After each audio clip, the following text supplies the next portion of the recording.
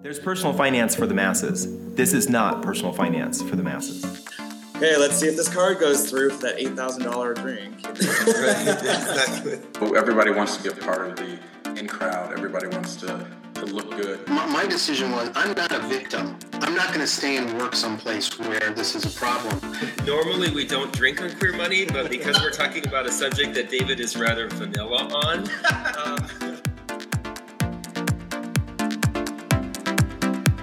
Grab a glass of wine because you're listening to Queer Money with the Debt-Free Guys. This is the only show helping our community do more and be more by talking about money from the queer perspective.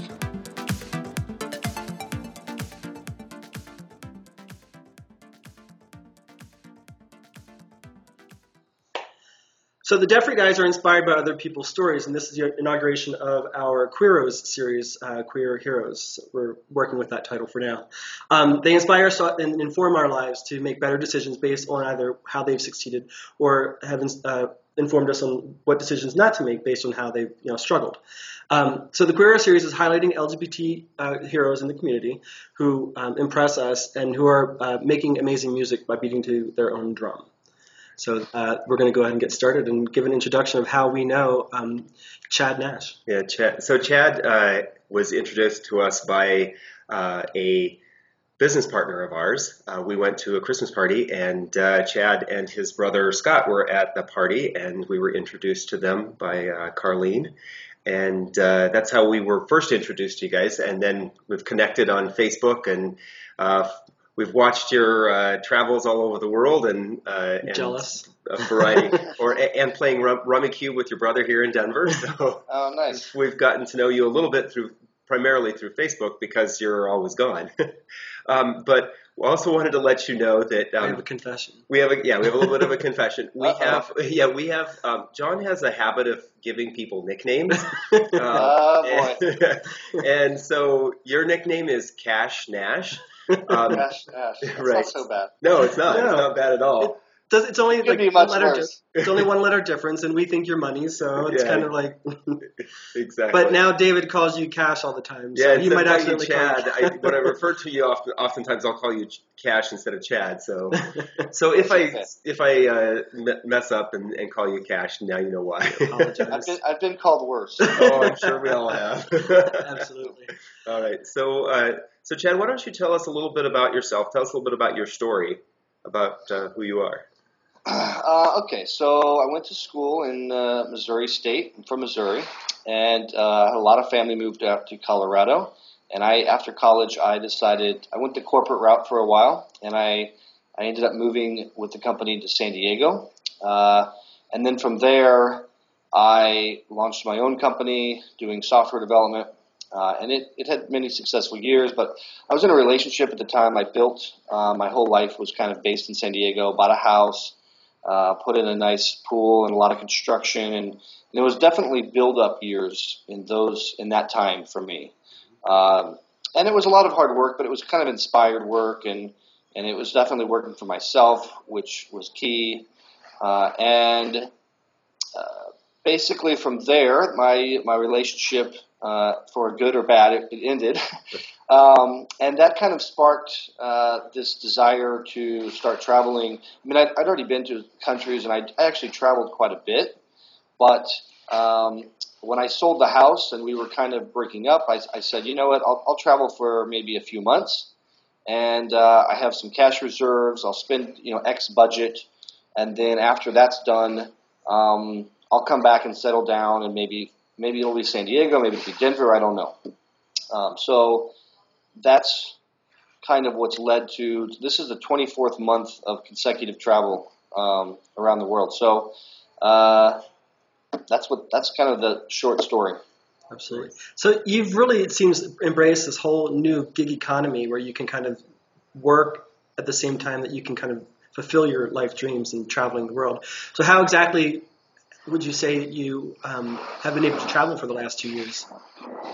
I mean, I think the most important piece is having some reliable monthly reoccurring income that you can have mobile, okay? But outside of that, I don't think your income has to be that much. I have a lot of people that think I am extremely wealthy, but they think I must just be rich, right? And they really think that. Yeah. And the truth is that for so much of it is most Americans, when they travel, especially I would say especially gays too, they're going to be going and they're doing it really big, right? So when they go to Bali, they're going and they're staying in a nice resort, and their flights alone are quite expensive, right? Mm-hmm. And the way I travel typically is just one major international flight a year, major. So from there, so let's say last year, for example, last year I started in New Zealand for 2 months at the beginning of the year. Well, once you get to New Zealand, it's a very cheap flight to jump over to Australia. Right. And then once you jump around Australia, there's a lot of discounted airlines. It's Jetstar in Australia, it's EasyJet in the Europe, but there's multiple ones, many, and there's many apps to find these little connecting flights and things. So again, once you go from Australia, jumped over to Southeast Asia and Indonesia, and then all of the stuff is cheap, right? Right. So the other thing to keep in mind too is it's really helped is at the time I sold my house, I was coming from a pretty expensive life. So I had a mortgage, I had a couple nice car payments.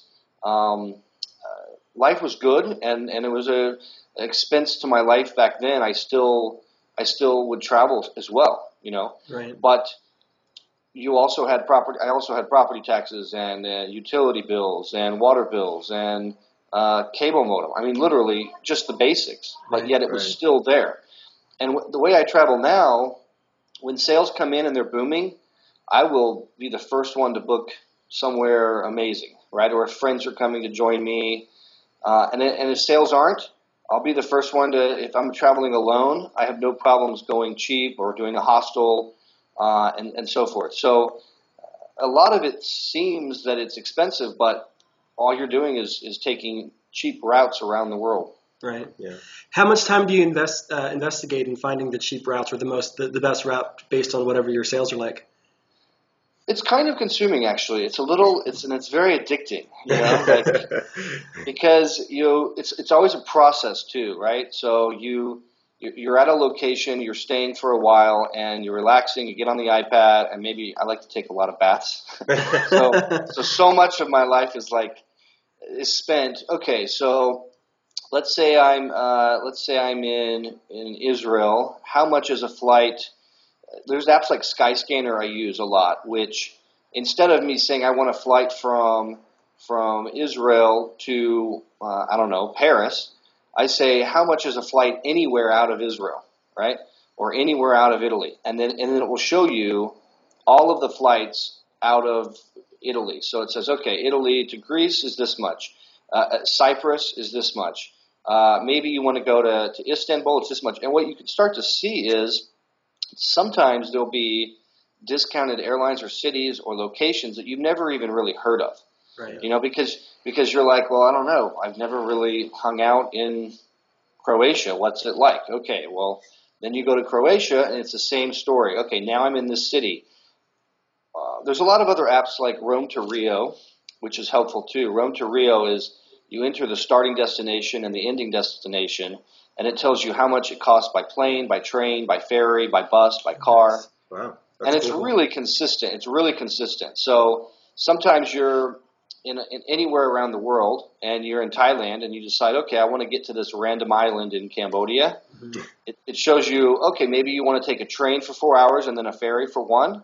Maybe you want to take, and it shows you the costs for each route. So there's those things. Then once you pick the cities, from there you really want to start looking at accommodations. So some cities I'll immediately look for hostels if it's a really expensive city. I just traveled through Switzerland, and Switzerland is not a cheap country.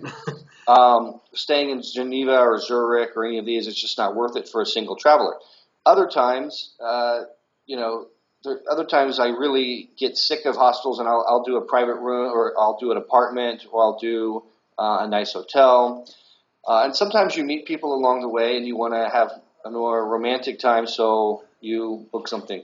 My next few weeks, I'll be in Italy with a friend, a guy I met in South Korea. He's from Brazil. Very nice guy. Nice. And so you have a lot of these situations where I'm going to be with somebody else. We're going to go through Venice and Florence. Maybe I'll go a little more expensive. So, you just juggle around and constantly research it. Yeah. So instead of being locked into a mortgage and a car payment, you're looking at spending the same amount of money or a lot less per month living in and out of wherever it is that you choose to live. Whether you go upscale one week and downscale for 2 or something like that. Right. And a lot of people, it's not right or wrong, and people are in different places in their life, but a lot of people put a lot of value on a lot of things, especially in my opinion, Americans, including myself at times, but they put a lot of value in things that are almost like little fixes, right? Like how much money does everyone spend at Costco on their lab? If you compare that last big Costco trip to maybe a round trip flight to somewhere else in the world, like I when I was seeing last time I was in Denver, I went to Belize. It was like $296 round trip, right? So it's quite easy to go and find cheaper routes and then say, okay, well, how much would it cost? I think that a lot of times people just don't even know that they think it must cost a lot of money. Yeah. So it doesn't always have to. Right. And where are you at right now? Let's tell everybody where you're. I am in Lisboa in Portugal. Nice. And you said it's their 4th of July right now, Independence Day? Well, they don't call it, I could be very wrong, but it's called Santa something. It's a Brazilian saint something. But it means party time is what it really equates to. Cool. And the streets are filled, and there's a parade, and the streets are filled, and it's a very, the Portuguese are so friendly, so welcoming. Nice. A lot of times, you go through like, I don't know what, I guess I would call it just stupid American growing up, fear-based. Like I'm like, is it safe? Is this place safe? It sounds, because you just don't know, and you just think in your head, well, I don't know enough about this country or whatever, right? And then you get there and you're like, well, I'm an idiot because it's completely fine, right? Right, exactly. It's funny, like as much as I've traveled, so this is 24 months, but the first year and a half, I was kind of a big pussy. Like it was like Western Europe, Scotland, Ireland, UK, New Zealand, Australia. It wasn't even until I started going to Southeast Asia where I was so scared. The first day I arrived in Bali, I was like locking my stuff up I ordered food takeaway to go from a place I saw across the street from where I was at. But I was just like, oh, Asia, third world country. You're like, Malaysia sounds dangerous because this, or you think it sounds dangerous. Everyone will be the first one to tell you about what they think, or be careful. Right. And it's like, now when I go back to the U.S., everyone from these other countries is like, please be careful. Right. It's interesting that the attitudes that we have are formulated by what we're fed by the media or what we see online. When I was a kid, we moved to Ireland, and we lived there for a year and a half. And my first day of school, this is going to date me here, but my first day of school, when I started telling the kids that I was from America and that I lived in Denver, at the time, one of the most popular shows in Ireland was Dynasty. Dynasty was based in Denver. It was all about the oil boom days, so everyone thought that my family was massively wealthy, and I needed to educate everybody that I was just a normal American, middle of the road. We lived a little above average there as well, though, because most of what we're doing there was based on my dad's company. But it's interesting that's the perception. So when we travel to places like you said, Malaysia, well, what kind of stories are we hearing about Malaysia? We're hearing about terrorist attacks. We're hearing about riots or things like that. So that's kind of the idea that we have of what's going on in that country. I know, it's kind of like, don't lose another plane. Like that's kind of like that must be really that must be like and it's funny because then you go there and you're like, this is one of the nicest airports I've ever been to. Kuala Lumpur Airport is and you're going to see the same Gucci and the same nice everything in this mall, or it's almost like a mall, right? They know how to do this. So there is a lot of this. I have a general rule where I'm quite careful listening to anyone who has not been to a country before telling me about the country, right? because there's some people with some very strong opinions on countries that have never been there. And the people that have been there, it's usually not as bad as they say. My family had like a sit-down intervention with me about going to Uganda, right? And I thought myself even, I was like, I don't know, Chad, even this one sounds pretty bad. Yeah. But there was nothing. It was an interesting mix. I actually thought South Africa was more dangerous because there's a lot more racial tension than Uganda. Uganda, there's no white people, so they don't hate you because they don't know who. They think you're a ghost that arrived on a planet. But in other countries, you think South Africa would be like it's more first world or whatever, but there's more tension in those countries because of things like that. So you just never really know. And so when I came to Portugal, I don't know. I never really had a thing in my head that says, oh, it's great or it's safe. But it's been so welcoming. The people have been so nice. It's got to be one of the safest places I've ever been. It's beautiful too. So we've talked a lot about this lifestyle that you have, and it's something that I think a lot of people would love to have. We'd like to talk a little bit about how you got there. So we're going to ask you a couple of questions about go back a little bit and get in the your head early of history, this because I think a lot of people think to themselves, "There's no way I could do what you're doing. There's no way I could travel for 24 months. There's no way I could give up the things that I have." But let's take a look a little bit at what's led up to you being able to do this. Yeah. So we're going to go back a little ways. You grew up in Blue Springs, Missouri, which today only has 53,000 people. Right. So what was it like growing up in Blue Springs, Missouri, especially as a gay kid? Missouri is a great place to grow up. Yeah. I'm scared of that. I've never been there, but I've heard it's very scary. No. Actually, I think that there was a lot of good that came out of that. Right. It was I grew up on a cul-de-sac, and when you grow up on a cul-de-sac with a lot of kids and friends I'm still close with, one of my neighbors who was a friend of mine, he just went to South Africa with me, right? So there's a close bond between growing up in a cul-de-sac, and I had an awesome childhood, right? I mean, I was the youngest, and I was definitely an accident. My sister was 14 when I was born, and so I was certainly an accident. And by that time, my parents had kind of like, I don't know, like how you're harder on your first child than the baby. Right. Yeah. And so, childhood was really great. I definitely had a little easy come, easy go attitude. My mom would always remind me of that, but I thought I'll stick with that. It's a good, I started a lawn mowing business when I was like 10, and so I'd already started wanting to do my own thing. I'd shovel snow, I would mow yards, and then I always kind of enjoyed other types of work. I did a paper route, and then I got really into computers from there, and got into a little bit of trouble back in those days.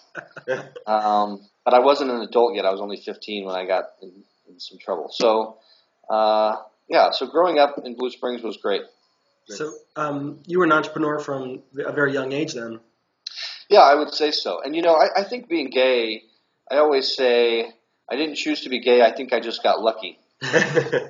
Nice. Because here's the thing is that when you're gay, you start, especially when you're gay growing up in a very conservative, let's say religious area of the world too, you immediately know something isn't right when they're telling you something is wrong, right? Because you have emotions and feelings, and you don't.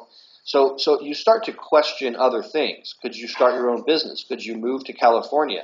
Because a lot of things like this, I say it's like someone telling you that the stove isn't hot. When you touch your hand, then you know it's hot, right? Mm-hmm. So because of that, it starts to open up other questions, and you start questioning other things. Could I open my own business? Could I travel the world? Could I move to California?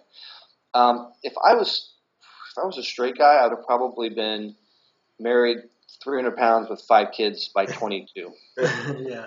Right. Yeah. So it forces you to start looking beyond, because that's internally, inherently something that is okay, and that is who you are, and it is authentic, right? And you're not bad, and it is okay. So you start to then expand your horizons to other areas, That's interesting because I think isn't it Jim Rohn who says when you ask better questions you get better results? Yeah. So you're basically what you're saying is because your understanding growing up internally wasn't necessarily being reflected externally. You just started asking different questions, and that's maybe how you part of how you got to where you are today. Yeah, and the truth is that Missouri provides some really powerful contrast to what you may want, right? So if I was living maybe somewhere not so bad, and I wouldn't say Missouri's bad, right? But whenever you've grown up there and you've lived there all your life, you start to travel anywhere, you think, you know what, I just want out, right? I want to get out. Mm-hmm. And there's enough contrast, for me there was enough contrast in Missouri. If I grew up in California, maybe I'd want the housing prices of Missouri and it would be amazing, right? Right. But growing up, I would say the same thing now. There's people that want to see the United States, but if I've traveled and done so much in the U.S., it doesn't provide the same satisfaction as maybe Southeast Asia does, or maybe, I don't know, anywhere else in the world. Right. And so, yeah, you just, it's about expansion and you wanting to get out and do more stuff. Absolutely. So we got to give props to Blue Springs because in 2006, CNN Money listed Blue Springs as 49 out of 100 best places in the country to live. So apparently, it's not that bad. It's not that evidently.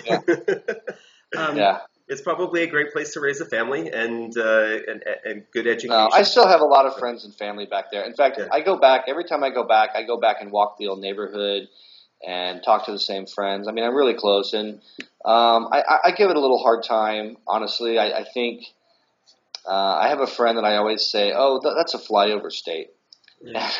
and he's like, "You're an asshole." he's like, only snobs from New York or L.A. call these states flyover states, right? Yeah. But it's just a joke, and there's a lot of good. I think that something I find though in some of those more rural areas, not just let's not say Missouri, but even Kansas and Oklahoma, is that it seems that people can get stuck quite easily, right? And thinking that going to New York is a big deal, or thinking that going to Europe is like a once-in-a-lifetime experience, right? Because that's how they see it. They see it and it's a belief system. And because of that, if they're wanting to get out, it's kind of difficult. It's kind of like a black hole in a way. Right. Absolutely. So, so you started asking questions when you were very young in life, and I know that you're big in the law of attraction and metaphysics.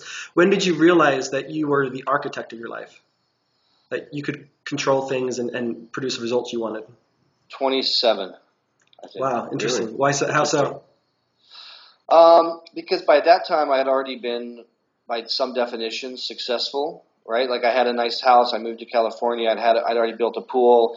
I was on my own. My partner didn't have to work. We had nice cars. We could travel.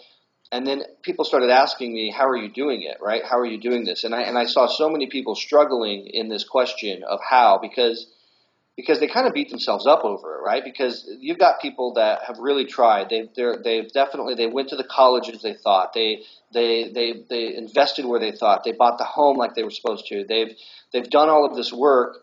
And then they would say, how are you doing this, right? And I just was like, I don't know, right? And I started running into other people, both business people and friends, and it kind of became this like, wow, sometimes ignorance is bliss, and in a real way, right? Sometimes happy-go-lucky is sort of the people that seem to be the lucky ones are the people who seem to be saying, oh, I think I'm a lucky one, right? Right. That's why as a kid, I look back and I think about my mom telling me, easy come, easy go, and I think that's the kind of stuff I want to be, that's sort of, there's more going on, right, Mm-hmm. than just A plus B equals C. There's a lot more going on. Right. And I started questioning. I would go to seminars and things that were watching people that were the motivational guys, and they were telling you, hey, it's hard work, and the harder you work, you will succeed, and you will blah, blah, blah, blah, blah, right? And let's get you motivated, right?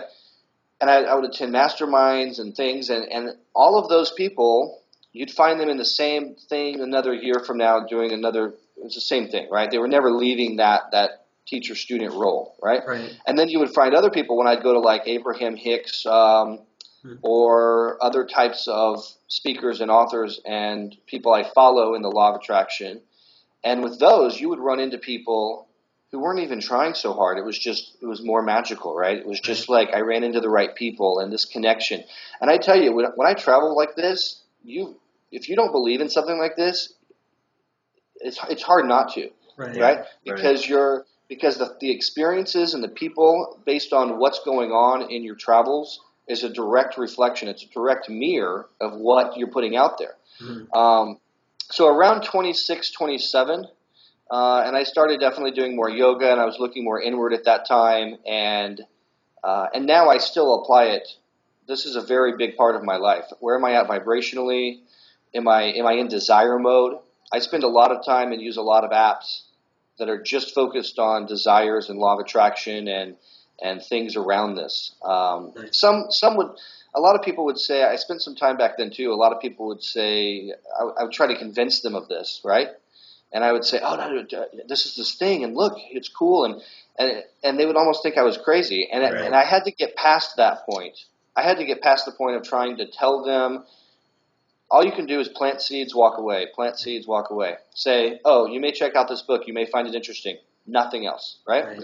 And I've gotten some really great feedback over the years with that same plant seeds, walk away, right? You put some good things out there for other people and encourage them in a way that just give them the basic seed, and then let them walk 2 years down the road and they'll say, I don't know what, I just decided to start this business, and you're just like, oh wow, that's amazing, right?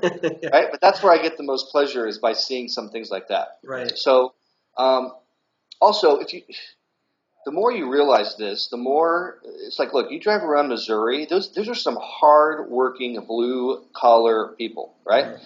And they're not driving the Mercedes and the BMWs the same as if you're in free, ridiculous California land, right? I mean, so if you go around the world and you look at the hardest-working countries, at the hardest-working people, you're not necessarily seeing the most free-flowing money. Because it goes against, or it doesn't go against, it is the law of attraction, right? Like attracts like, and that unto itself is drawn. So what you're seeing is, when you go to these other countries, hard work is not necessarily the direction. Passionate work, inspired work, you may work 20 hours a day, but if it's the desire of passion, it makes all the difference. It's completely different. Right. It's all about your mentality and what you're sending out to the universe. Right. Yeah, you can only force motivation. It still is. It's forced. It's just not. It's not there. It's not really going to work. Right. Right. What apps? You mentioned you use some apps to help you with the law of attraction and desires. What apps are you using? There's one called the Focus Wheel. The focus wheel is kind of like you put your desire that you don't believe to be something you could achieve. So let's say you have somebody let's say you have a debt-free guy who doesn't really believe he could own a house, right? So you put that in the middle, and then you put it has like surrounding spokes around it. Think of like what is it like when you're a kid and you go to the playground and you have to get on the merry-go-round, right? Not the merry-go-round. What is that thing called that spins? No, right? He's talking about the one that you spin yourself, and you get sick, and you try to do it really fast and fly somebody off. Yeah. But I know what you're talking about. The spinning wheel. In order to get on that, think of your desire, that what you want is in the middle, right? In order to get on that, you've got to slow it down. So how do you slow it down? You put your hands out, right? And it starts to slow it down, and then you can get on. Right. So in a way, this is exactly how you come from getting your desire, is by, once it reaches expectation, it becomes a belief, then it's manifested. Okay, so the way you slow it down to get on is you have supporting that are true, right? So you would say, well, my friends bought a house. Well, the market changes. Well, there's deals every time. There's all those different deals. They've got some creative financing, right? I know that my home is not necessarily the most important. Some people own and don't. And so basically, you're just getting yourself closer to understanding, and you kind of review these once in a while. Right. And so that's one app. There's another app called the Prosperity Game. This is a very simple app. You get $1,000. It's fake money, and then you have to spend it all. Then you get $2,000. You have to spend it all. You get $4,000. You have to spend it all, and you can't save it or anything. It may not go with the debt-free guys, but you can. But basically, what you're doing is you're just writing down. Okay, let's say now you have $670 left of that $1,000. What would you spend it on? Okay, 125 new shoes. Nike new shoes. Okay, now you have 540. What would you spend it on? Okay, Breckenridge ski, one night going to Breckenridge, right? But the point is that you're putting yourself in desire mode, and you're just throwing it out there. And then eventually you'd be surprised when you go back through your past purchases, or not your past purchases. You just look at this list 2 years, 3 years down the road. You'll be amazed at how many of these little things just, came about. Right. And not all the time, because people are so focused on the how that they don't even try the why, right? They don't even put the desire. Right. So they're too focused on, I don't even want to talk Breckenridge because I don't have the money to go. Right?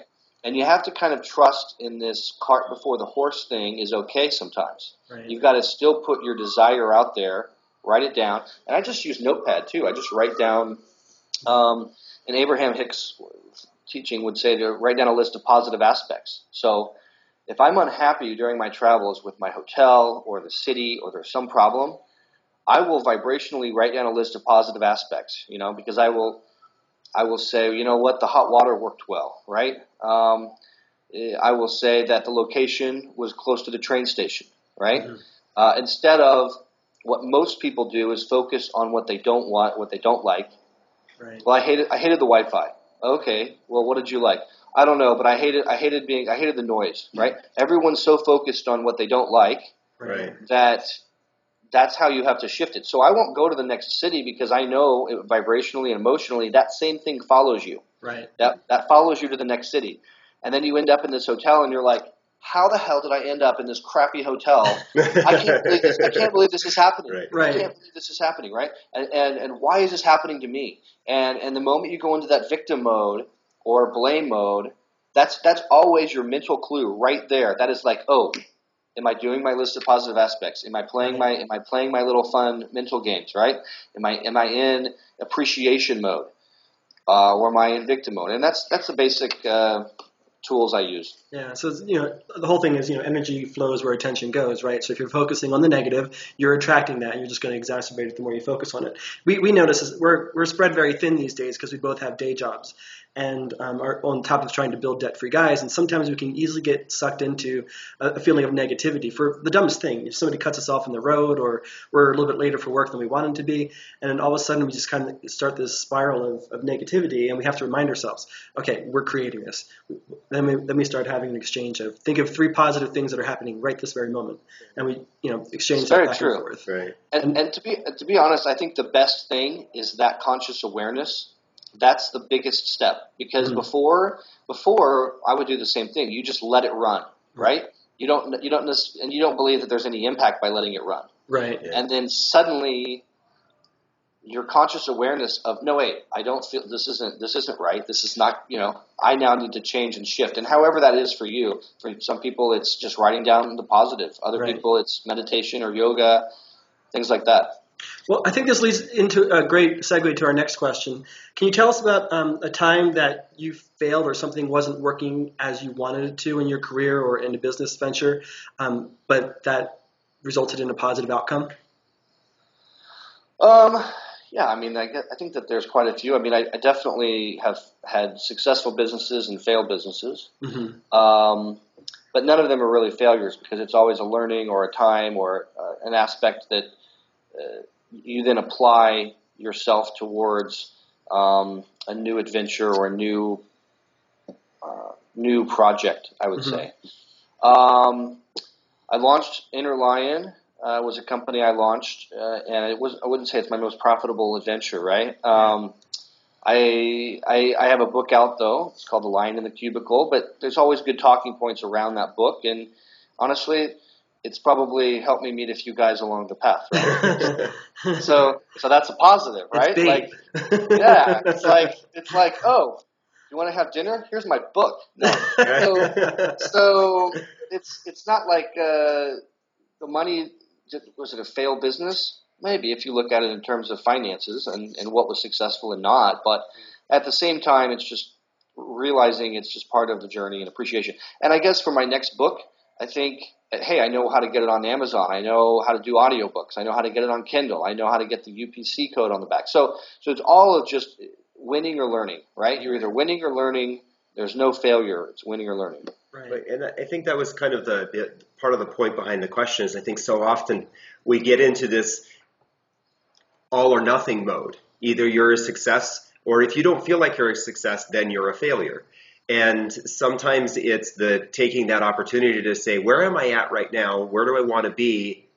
If I'm not where I want to be, then Right. I can still change direction to get where I want to be. And a lot of people feel like they're stuck in a dead-end job, or they're stuck in a relationship, or they're stuck financially, and that's like we were talking about earlier. That's all they can focus on is that being stuck part. I'm a failure because this is not my life is not happening the way I want it to be.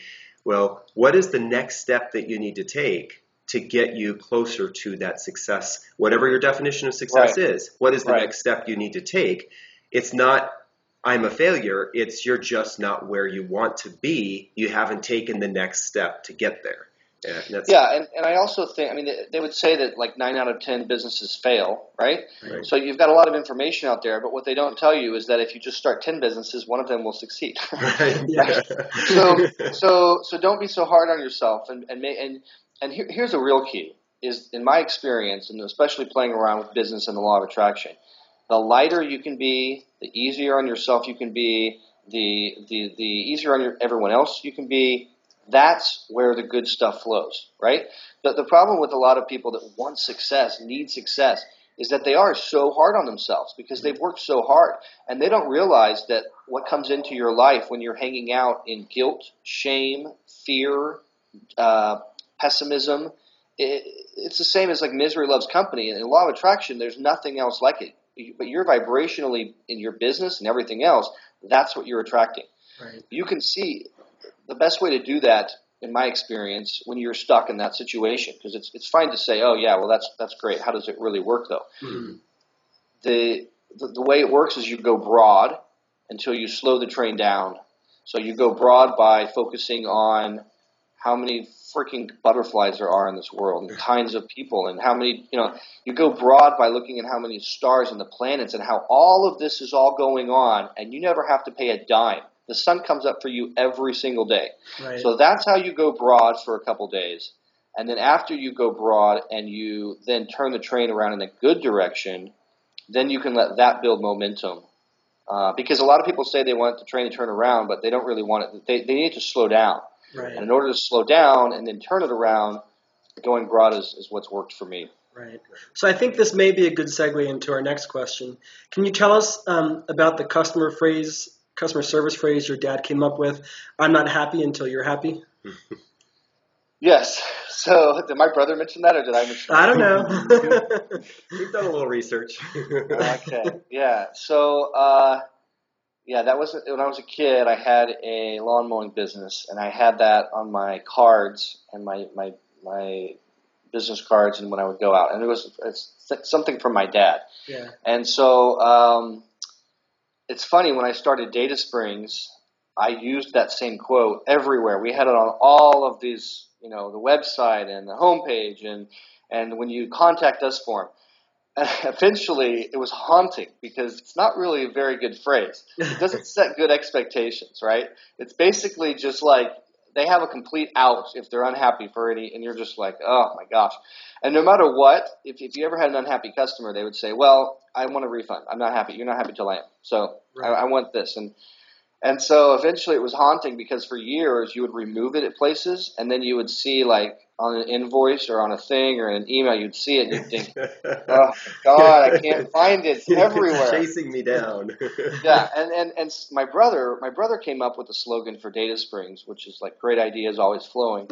And he got upset one time with my dad because they were at like Thanksgiving dinner. And my dad said, oh, well, I came up with the phrase for Chad's company. I came up with the tagline, the slogan. Mm-hmm. My brother was like, no, you did not.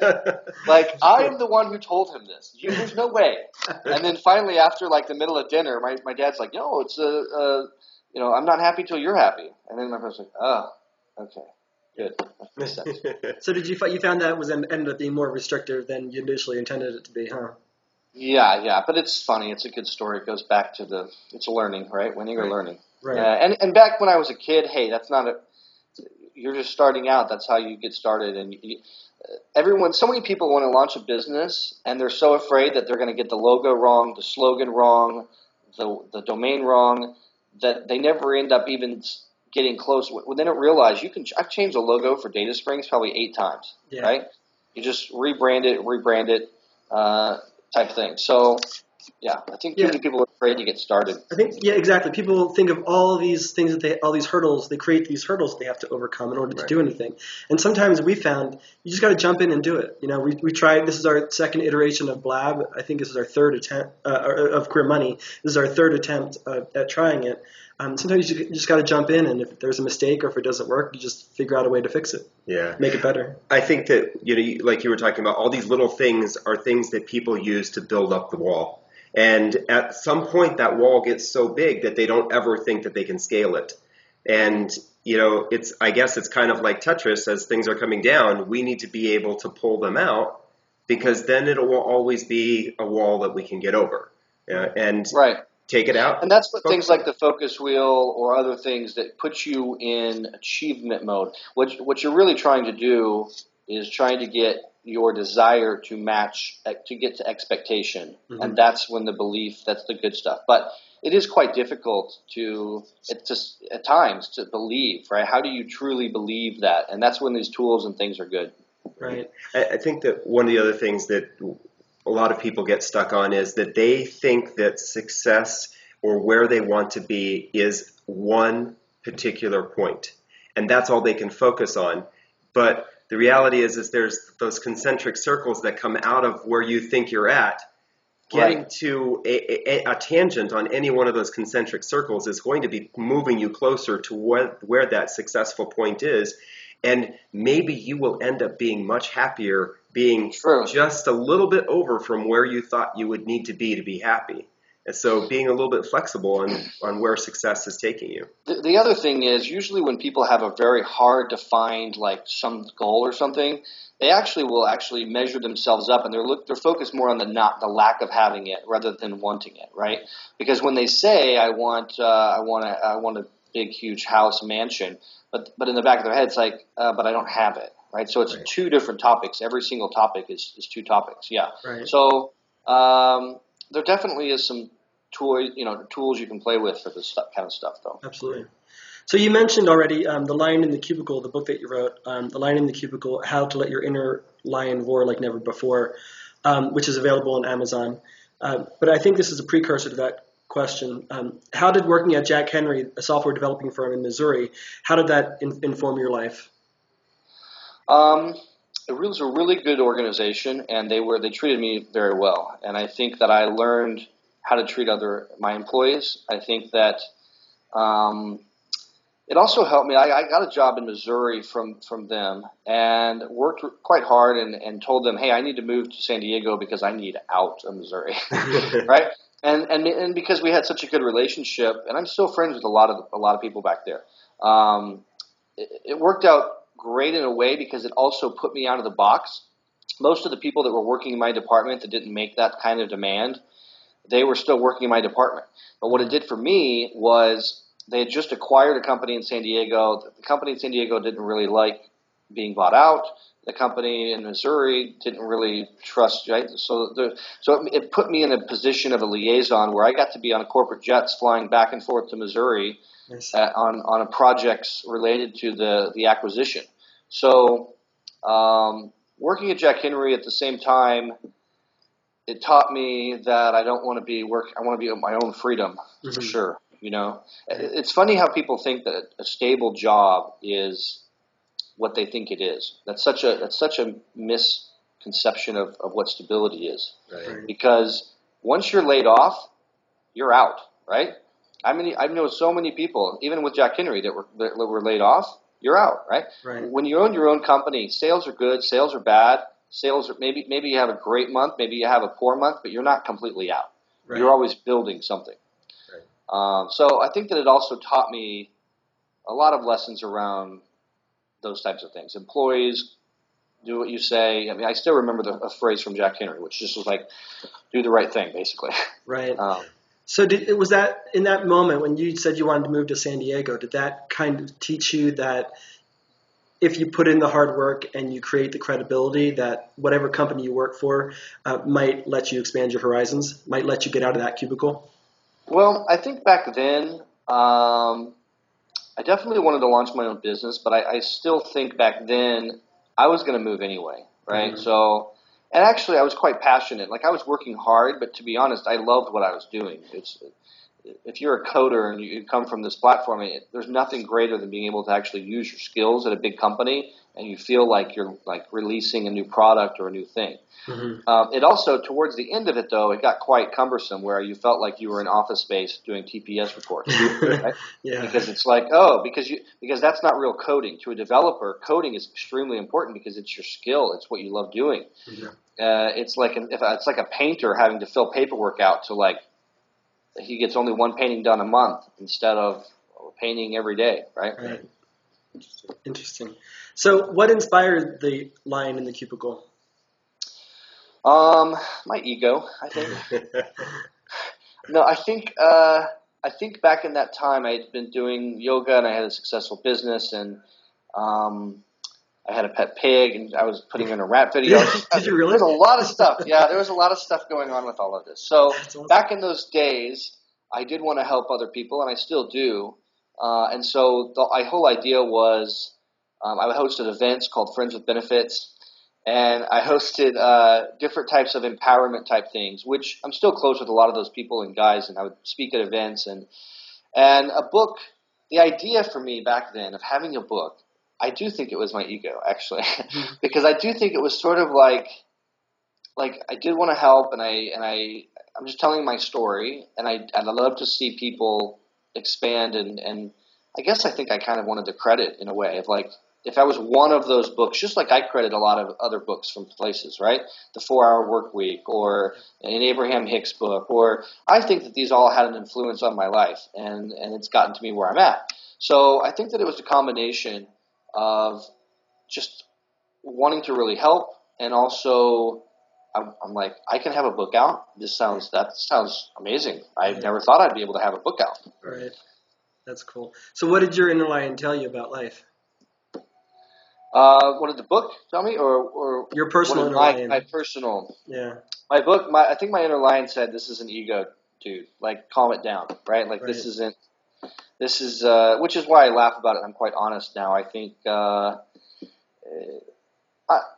would like. It taught me that I was getting good experience too.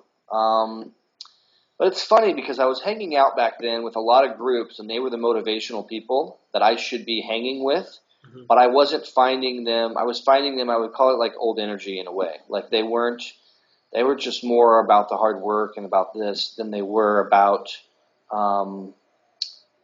letting things flow and paying attention to your feelings and your emotions and blah, blah, blah, blah, blah. Right. So, rumor has it that your brother had a thriving candy sales business growing up, but his candy kept disappearing. Just between us, do you know who might have taken that? Yeah, so I think he needed to watch his inventory. And, to this day, he says that told him when he was young that he was never going to have a big business. So he never went for business because of that. So yeah, I don't know who would have taken it. I mean, there was a lot of kids. There was a lot of kids, and man, those fun dips. You know, those dips and those like jawbreakers and the fun dips. I have no idea though. Yeah. I think he could have found a better safety place. That's awesome. It's kind of funny that this was mentioned because I did the same thing when I was younger. When I was in middle school, I used to go to Sam's Club and I would buy these big jars of blow pops. Okay, yeah. No, they were blow pops, and I could get the whole jar of 100 for I think it was $11, and I would take them to school and. Every break between class, I had kids buying them for 25 cents. I would buy it for $11 and make 20. Well, every once in a while, I gave a few away to special people. I ate a few myself, so there's a little bit of inventory loss there. But usually, I would make anywhere from about $10 to $12 off of each one that I would sell until the school caught on and knew what was going on, and then my business. Right. Regulations came in and shut me down. Yes, deregulation. Yeah, somehow Scott was doing that, but somehow his inventory would just disappear, and he didn't always know. And then it wasn't until later when one of my good friends, Travis, and I were both like, oh, yeah, we would go through that thing and eat like all day long, and then we would put it back. It's all about security. You need to lock up your inventory. Exactly. Yeah. So, yeah, we did talk to your brother in preparation for this. So that's where some of these questions are coming from. I'm starting to assume that. So one of the questions that he suggested that we ask you is it better to be the guy who buys things or the guy who pays for them? That's funny. Yeah. So my ex, it's funny. It's just a matter of conversation. But my ex would say things to me like, or he would be talking about a new car, right? He got a new Range Rover, and he would be talking to his friends, and he would be like, I am the luckiest person, right? Because I got this new Range Rover and blah, blah, blah, blah, blah. And I would say, excuse me, no. I bought that. Right?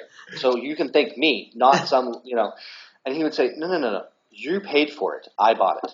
Like, do not take away what I did in this, in this part, right? If you went to the store, he got some new fixture or a new kitchen table, and he would say that he bought it. I would say, no, you did not. And he would say, yeah, he's like, you paid for this, but I went out and bought this. Do not discredit what I'm doing. Right. That's awesome. So I like to use that line. We don't suffer from that at all. No, we don't suffer from that at all. Yeah. So then he would say too. He would say, yeah. I'd say, no. I got you this car. That's why you're not lucky. It's me working hard to get you this car. Right. And he would say, if I had to work hard to get the car, I wouldn't be lucky. That's why I'm saying I am lucky. Right? So he's quite good with some of those where you're like. You're the preparedness, he's the opportunity, and that's how the car happened. Yeah, yeah, right? Like, you think, that's a good language twist there. That's a good one.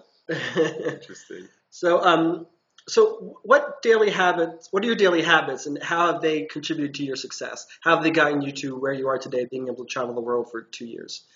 And I'm sorry, I'm just going to preface this, that one of my favorite things from Mahatma Gandhi is he kind of has this phrase, a series of phrases or almost a poem that he goes through that basically says, similar to the law of attraction, what you think about, what you do, these things become your habits become who you are, and that's what brings about your success.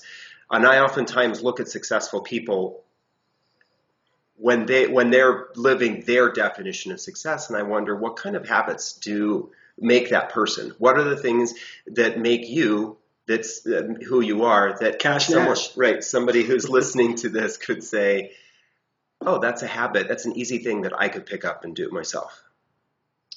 I would say I haven't always been as consistent in this, but for the most part, daily meditation. And I sometimes consider it, meditation might also be listening to Abraham Hicks or something in the bathtub, or it puts me in a state of appreciation or something, right?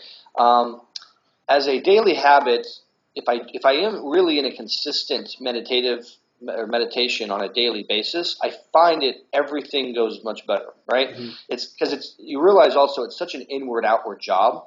Unfortunately, sometimes it's like life is going so well that that's when I forget. It's like when life is going so well. As a daily habit, I would say I am very in tune with my emotions and what's going on in my life experience, and I really am in tune if it's not going right. Like, I know to clue in right away.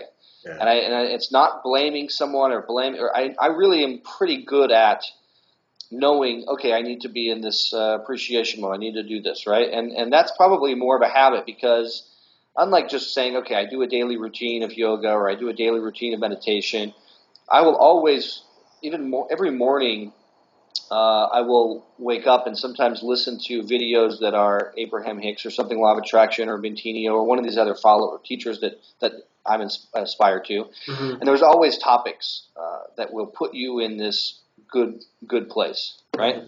And I think at nighttime, I always start off in the morning, and I think at nighttime I have a similar process of thinking about the best aspects of the day as I go to bed.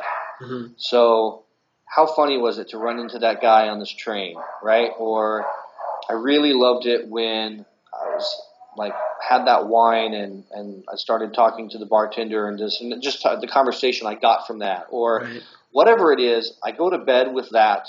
What are the some aspects that I appreciated of the day, and I wake up in appreciation mode too.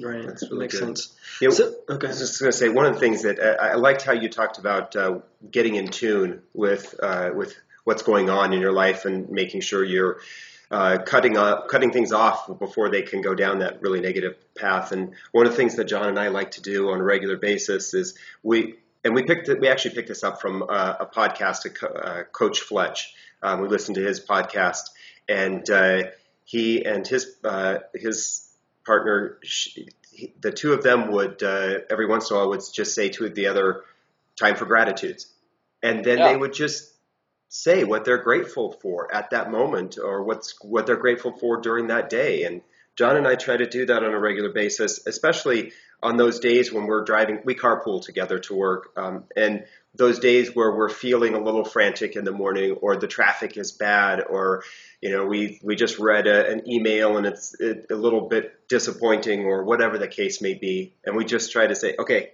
stop. What are we grateful for?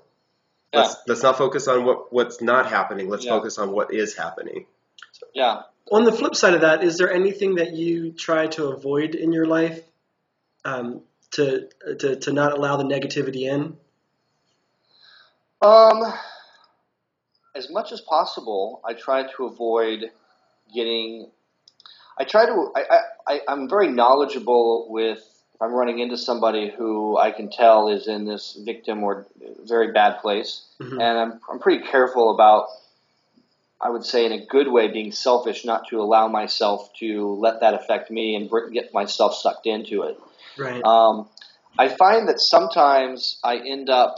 I'm just going to get my battery real quick plugged in. Oh, sure. I find that sometimes I have, when I do let myself get sucked in to a story, let's say a gun shooting, right, or something. When I do find myself getting sucked into politics or the conversations or mainstream media, I just remind myself that I must be doing it for entertainment, like I'm just bored or something, right? Right. Because that is one daily habit where if you really can kick it, I think it only serves you, right? Mm-hmm. I've had friends that he had a whole video. Somebody challenged him for a year to 30 days or 60 days to not to not watch any mainstream news or go to mainstream news websites. Right. And he's like, it makes the whole difference in the world, right? I often find, because all of these topics do come up as well while I'm traveling, if there's something really big that's really going on, you find out about it anyway, which is okay, right? Right. But I find, especially Americans, I find we continuously jump from story to story. I think because maybe we're bored or something, right? Like we're jumping from Terry Schiavo to Balloon Boy to Octomom to and we let Forgot this about stuff. all those. Yeah. Oh, and there's so many. When I look back, there's quite a few cents, right? And when you look back, it's like, you're letting all of this stuff take away your power, right? Right. Your power of your happiness is not based on who's in the White House. Your power of your happiness is not based on so many things, and you're just letting them take away your power. Yeah. At the same time, I still get sucked in, and it's not the best thing, but you just recognize, okay, well, that is what it is, Right. Yeah. It's interesting. We passed Chipotle today, and I said to David, what happened to the Chipotle controversy? People were getting sick off of their food, and it was all that the financial news anyway was covering for like 2 or 3 weeks, and then it just died. They moved on to did they figure another out what the major problem story. was? Did they have to pay anybody Right. off to? No, get back and in good it's like, steam. and Starbucks red cup. What's the status, right? Like, are they, right? Like, it's that kind of stuff that I think are Americans just fucking bored? Like, are they just bored? Like, Right. what is the deal?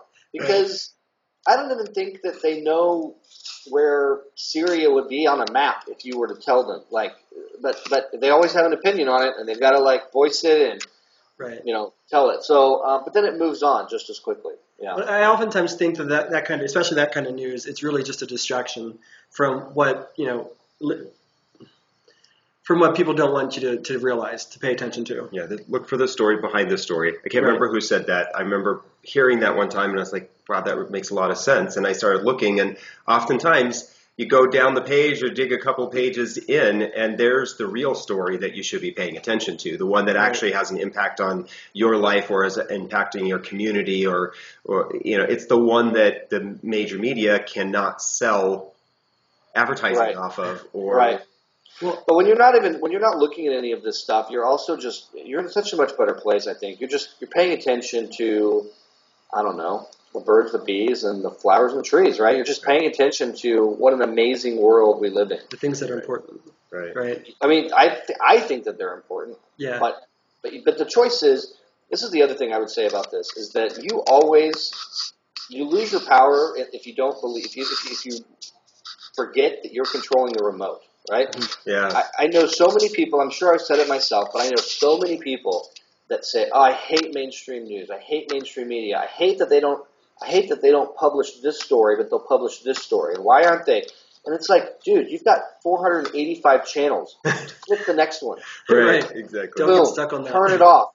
Turn it off. Take because otherwise you're blaming them when you're the one with the remote control. Yeah. Chad, if you don't mind, it sounds like something's rubbing up against your microphone or something like that. We're getting a little bit of... do you have headphones in your microphone in your... Yeah, maybe. Yeah. Is it okay now? Yeah. Yeah, it's better. So, 2 more questions to wrap this up because we're coming up on an hour now. For all of the other Chad Nashes out there who are where you were 10 years ago, what advice would you give them to help them get to where you've gotten or where they ultimately want to go? Be easy on yourself. Let yourself off the hook. Give yourself the benefit of the doubt. Pay attention to your feelings, your emotions, and realize if you're in a negative space. Mm-hmm. And look towards what's inspiring you, and I guess just let it build momentum. It doesn't have to happen over day or overnight. Just let it build momentum, and realize the power of momentum. Right. Very cool. So it sounds like what your mom taught you when you were younger. Go with the flow. Easy come, easy go.